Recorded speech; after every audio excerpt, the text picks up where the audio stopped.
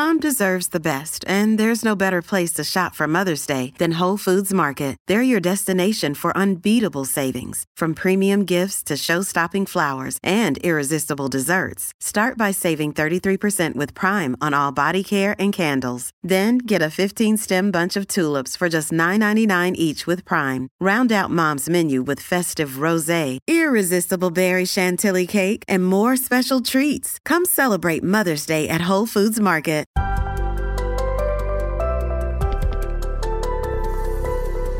Hey there, welcome into another edition of What Barrie's Talking About from Barrie 360. I'm Dan Blakely. On this week's program, Mayor Alex Nuttall fills in the blanks on what the city is doing and not doing in terms of the homeless. We talk with a woman who was homeless, who thinks there was some merit in the bylaws the city had proposed and have been sent back to staff for further consideration. The Simcoe Hotel gets another rebirth, a new restaurant opening July 1st. We talk with the owner about his hopes for the iconic building. But first, the city of Barrie was the talk of the country leading up to what was supposed to be a vote on a set of comprehensive and controversial bylaws to rein in the homeless situation. The bylaws were never put to a vote thanks to a last-minute agreement between the city and the Busby Centre in terms of where it provides food for the homeless. Barrie 360's Ian McLennan spoke with Mayor Alex Nuttall about the bylaws, the arrangement with the Busby Centre, and where things go from here. There was a number of items, of course, and the focus, though, a lot of it was on bylaws that were going to be amended. That has been sent back to city staff for another look. Since your news conference, people have been pointing to a bylaw from 2011 that also indicated a ban of distributions of food and other items, didn't reference tents or tarps, except for municipally, federally, provincially funded organizations. Any registered charity or individual that was giving out food or otherwise would not be in contravention of the bylaw. Now we're at 2023. The amendments took away some of that, and some are saying council lied, or they weren't being upfront about what was in the 2011 bylaw. Can you maybe sort piecemeal through this to explain it? Yeah. So first of all, council doesn't write bylaws, and we certainly don't interpret them. That's done by legal staff and clerk's office staff, etc. And so I think what we were trying to achieve, and we ended up achieving at the end of the day on Wednesday, was that our social service agencies don't go to, the same park areas or parking lots for parks where you have kids and families going to play. And the Spirit Catcher was the one you were mentioning? Yeah, the Spirit Catcher is one that we've been asking to have changed for a while now, right? So if you can imagine, if there are, food distribution and harm reduction kits being handed out at the same places where you have kids going to play, it's just not the right atmosphere, both of those things to happen at the same time in the same place. And so we've been working through that. And finally, by the end of the day on Wednesday, that was agreed upon in partnership with the Busby Centre, which allowed for us to then be able to say, okay, we don't need to amend the bills that were being brought forward on Wednesday night. We could actually send them back to staff to make sure that all of it was dealt with in the right way. And so our goal was actually to have the agencies be regulated on the where they are providing those services. And I think that ended up being achieved without having to actually approve the bill on Wednesday night. With regards to some of the concern language, I think it was around individuals. Our staff and the individuals who wrote the bylaws with relation to the agencies being allowed to do it through a notwithstanding clause have actually told us that what they were looking for when they wrote that was that the agencies would be able to do it and individuals on behalf of those agencies would be able to do it, but they had left the 2003 language in place with regards to individuals not being allowed to, on their own, go out and provide these type of services in the community. And so I think that will be now amended permanently, and we'll almost see a flip in the sense that the agencies have agreed not to now go to our parks and to our waterfront to city property to do this exactly. And I think there's still some opportunity for city property. I just not in our parks and waterfront, okay. Right? And at the same time, we'll now be able to amend the language from 2003 or 2 or whatever it was. 2011 was the last one that we saw here. The previous bill, though, before that was that was amended in 2011 with a notwithstanding, had identified that individuals wouldn't be able to, neither would social service agencies. In 11, it was updated to allow social service agencies. And so I think the right thing was done in terms of sending it back to staff to come back with a more direct understanding of what the bill meant, of what's incorporated and what's not incorporated, and ensuring that individuals are allowed to do what they want to do, which is help those individuals in the community that are hurting. Was it poorly communicated by the city? Or because there seemed to be a lot of different if you folks were having trouble interpreting it, the public sure was too. Yeah, I think that's probably a little fair in the sense that when a bylaw is being brought forward, it gets sent out to the public through a package, and that's the agenda for the Wednesday nights. And council doesn't have an opportunity to influence what's in that until Wednesday night council. And so, I think from our standpoint, council took the steps at the first possible opportunity to correct what we were seeing and hearing from the public. And I think at the end of the day, the right thing was done, right? And at the same time, we also achieved the objective of trying to make sure that these social service agencies are providing their very important programming just in a place that doesn't interfere with that family atmosphere. So when city staff takes a look again at this bylaw, and if it's amended, I guess the public wants to know, Jack and Jill, if they want to distribute a tent to somebody on Duckworth Street, or maybe they're in St. Vincent Park, will that be allowed? As it said in 2011, though they don't mention tents and tarps, that they would not be in contravention of any bylaw. So I don't believe that the bylaw coming back will include individuals. So when you say Jack and Jill, I assume that's not an organization or agency. And quite frankly, I'm not even sure it's required to have the agencies in there anymore, just based on the agreed upon changes from the agencies. So I'll wait to see what comes back from our public servants again. But I think that when it comes to council, we'll be able to again work through it. And we had amendments that were ready to go Wednesday night to allow individuals to do that work that you're talking about, but decided that it was actually better to send it back to staff and get a wholesale look at it rather than trying to piecemeal wording on the floor regarding bylaw. How did you interpret the bylaw? I know, because again, that's the focal point. Did you interpret it to be that if Mayor Little, I would not be able to hand out a couple of granola bars or soup to somebody sitting on the corner on Dunlop Street who wasn't panhandling? They were just holding a sign. Would that have been your interpretation? I can't do that anymore? Well, I think at first it wasn't, but once I started seeing some of the information coming in from members of the community, I think that a lot of this has to do with the fact that we need to make sure that it's clear, right? There's clarity in what is being proposed and what is not. And unfortunately, when you get into the legalese of bills, sometimes it becomes complicated, as we saw in the original 03 and then 11 changes, and then even our changes that were being proposed this week.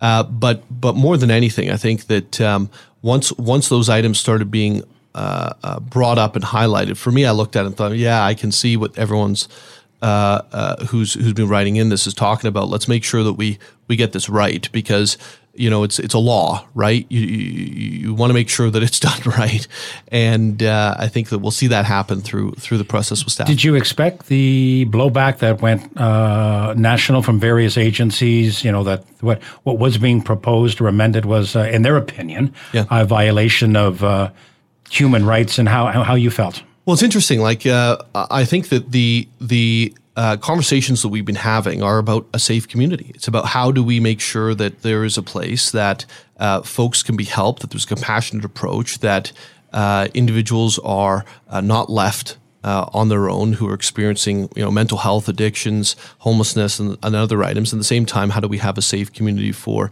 our young people and our families? And so some of it I think was a little bit surprising, but I think for the most part it was kind of understood. There was going to be some discomfort with changes. Change is always difficult, and if you look at it, we know what's been going on for the last decade hasn't worked, right? It's getting worse, and it's not just a Barrie issue. This is a Ontario and Canada issue, right?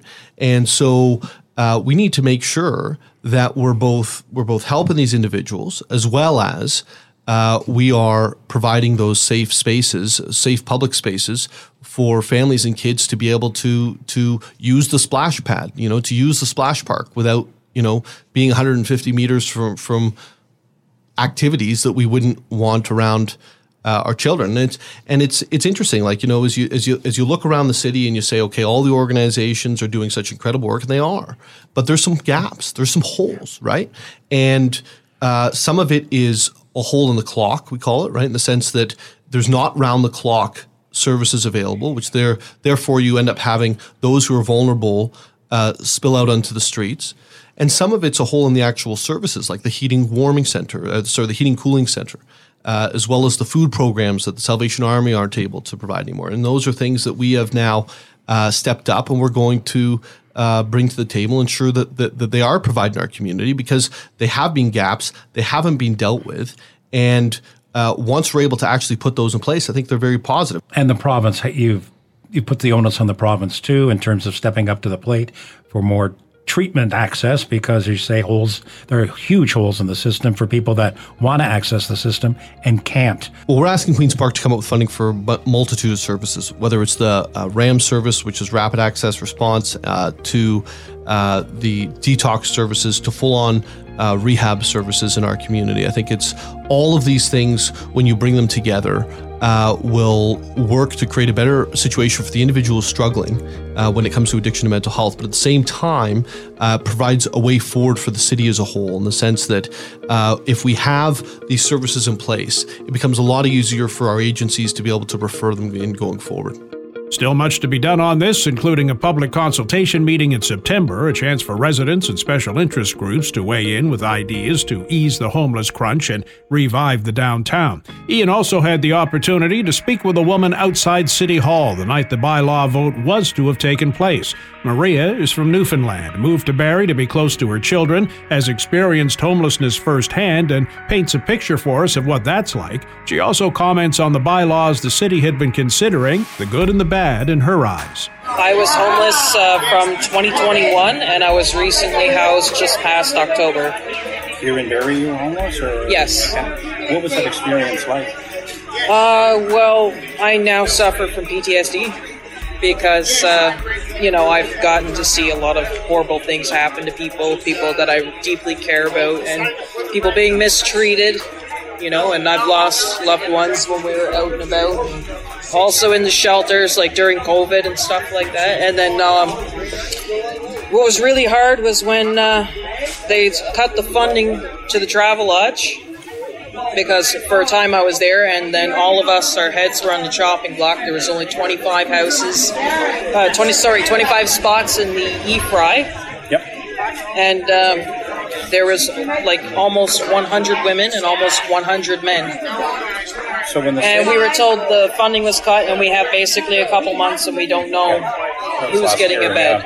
Was the fact the city's bylaw suggests that you can't give food or water to someone who's homeless, and not just within a park, but that street there, because they manage the street. How do you feel? Do you feel angry? What are your emotions? I feel hurt because what were you doing last Thanksgiving? Because I could tell you last Thanksgiving, I was sleeping in the CMHA parking lot, and, I was at rock bottom. One of my tents had just been slashed. I had tents before, and, I had basically all my stuff stolen, so all I had was a couple moldy blankets, and I was given gifts. I had somebody from the CMHA walk up to me and give me a sleeping bag out of their trunk, and someone else gave me another sleeping bag. Other people walked up to me and they gave me, pop and things. And I thought that if somebody was to try to give them a fine for giving me those little things that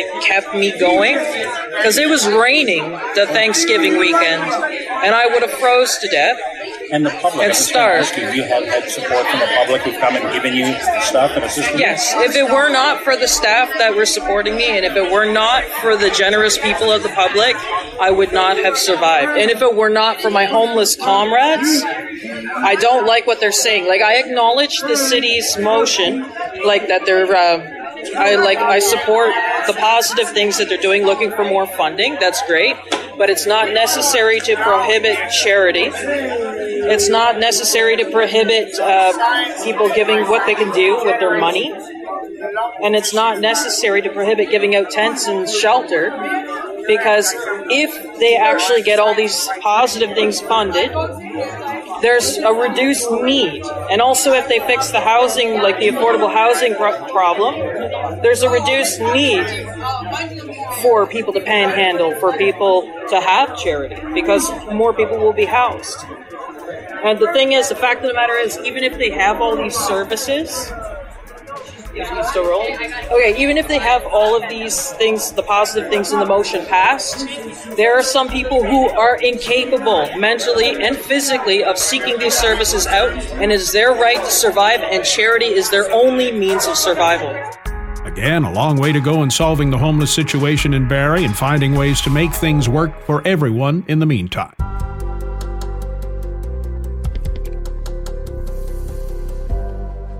What Barrie's Talking About is a weekly podcast featuring the best Barrie and Simcoe County have to offer and more. We've covered a lot of ground since we began last summer, introduced you to Canadian singer-songwriter Elijah Woods, met 8-year-old Morgan Mansfield, who's trying to save the monarch butterfly, and helped a local group find storage space for items collected to help Ukrainian refugees who have made the Barrie area their new home.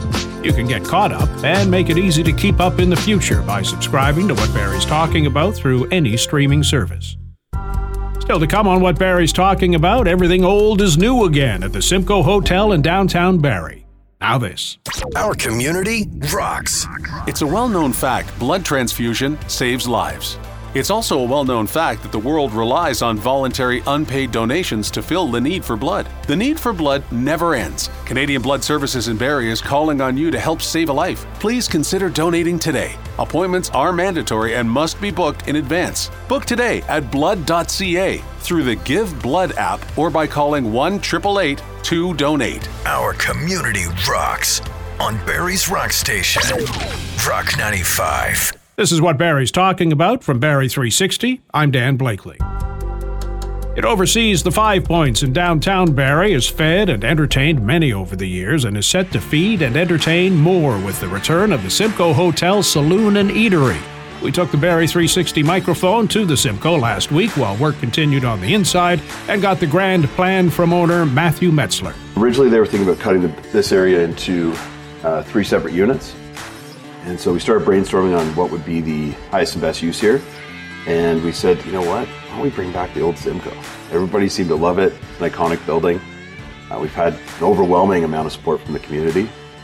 Just about every day we get somebody coming and knocking on the front door, asking if we're open, and they'll tell us stories about, I had my first beer here 45 years ago, type of thing. Yeah. Really cool. So you have a really vested interest in this place. Did I read somewhere or hear somewhere there's some family history too? My contractor actually. So my contractor's grandmother used to work here. She worked here, it's his great-grandmother actually, and she worked here in the 1940s. They owned a gas station in town, and then she ended up working here as well, getting through the tough times back then. And so she was a bartender here. What's the grand plan? You're bringing back the old Simcoe. What does that mean? What does that entail? There's a lot of factors. We really want to bring in influences from around Simcoe County, but we do want to still keep our food at a very high level. A lot of our food is local. Our meat is local. Our produce as well. We're looking into getting, we're trying to pick up an 11-acre plot right now. We can grow our own vegetables, our own spices. We'd love to be able to bring our produce cost down. We could do a $3 salad with maybe a wine pairing for lunch. Be interesting. But overall, the goal here is we really want to improve this downtown corridor. I'm in love with the city of Barrie. I think it's absolutely phenomenal with the lake and everything like that, and the people and the history here. So we really want to preserve that. We do want to do some improvements to the outside of the building as time goes on. And we really just want to bring back that old flair. A lot of history in this building. Tons. Can you go back and take us through some of it? I know I was in Sure. here a few years ago, and somebody took me on a tour in the basement, and there were tree trunks holding up parts of the building. Tree trunks. Some of them are still charred from the original fire. It was originally built in the 1850s, and then burned down, I believe, in 1867. It was rebuilt the same year, and they kept the original foundation. There's rumors that this building was part of the Underground Railroad. Supposedly, I've never seen it myself, but Guys before me have told me that there's an actual tunnel that runs underneath Dunlop Street. It used to be there. It was closed off, connecting all the buildings. So just a huge amount of history here. Originally, it was a military port, I believe. So there would have been farmers drinking here, ranchers, military guys, and it's got a history for it. Yeah. I heard, too, that there might be a ghost or two wandering around. They say there's a ghost or two. People say there's a couple of ghosts. If you go down to the basement, it can be a little spooky. There was a lady who passed away on the stairs way back 100 plus years ago. They say that she's in this place. I've been in here late at night, and sometimes there is a door over on the side here that goes to the upstairs rooms there. And sometimes you'll hear people coming in and out of there, but it'll echo through the building. And you're sitting here going, is somebody in here with me? It's kind of spooky when you're in a place like this. I bet. Yeah. What kind of clientele are you looking for? It's gone through a lot of different machinations over the years, and you think you've got the right recipe this time. Our target that we're going for is going to be a 35 plus, so 35 up to 75, that kind of an age group. Really we want to bring in the people that have a history with this place, maybe came here 25 years ago and absolutely love the place. One of the taglines that we're playing with here is continuously historic. So our story's still being written here. But we want to bring in those people that have a history here, that love Barrie, and they want to have some great food and, a nice, beautiful steak. Come on in here, enjoy some good times with us. And target is July 1st opening? July 1st opening. We look forward to that steak. Beautiful. Come on in. And that's our program for this week. Thanks to Ian for his input, to Matt Ladder for his technical expertise, and to you for listening.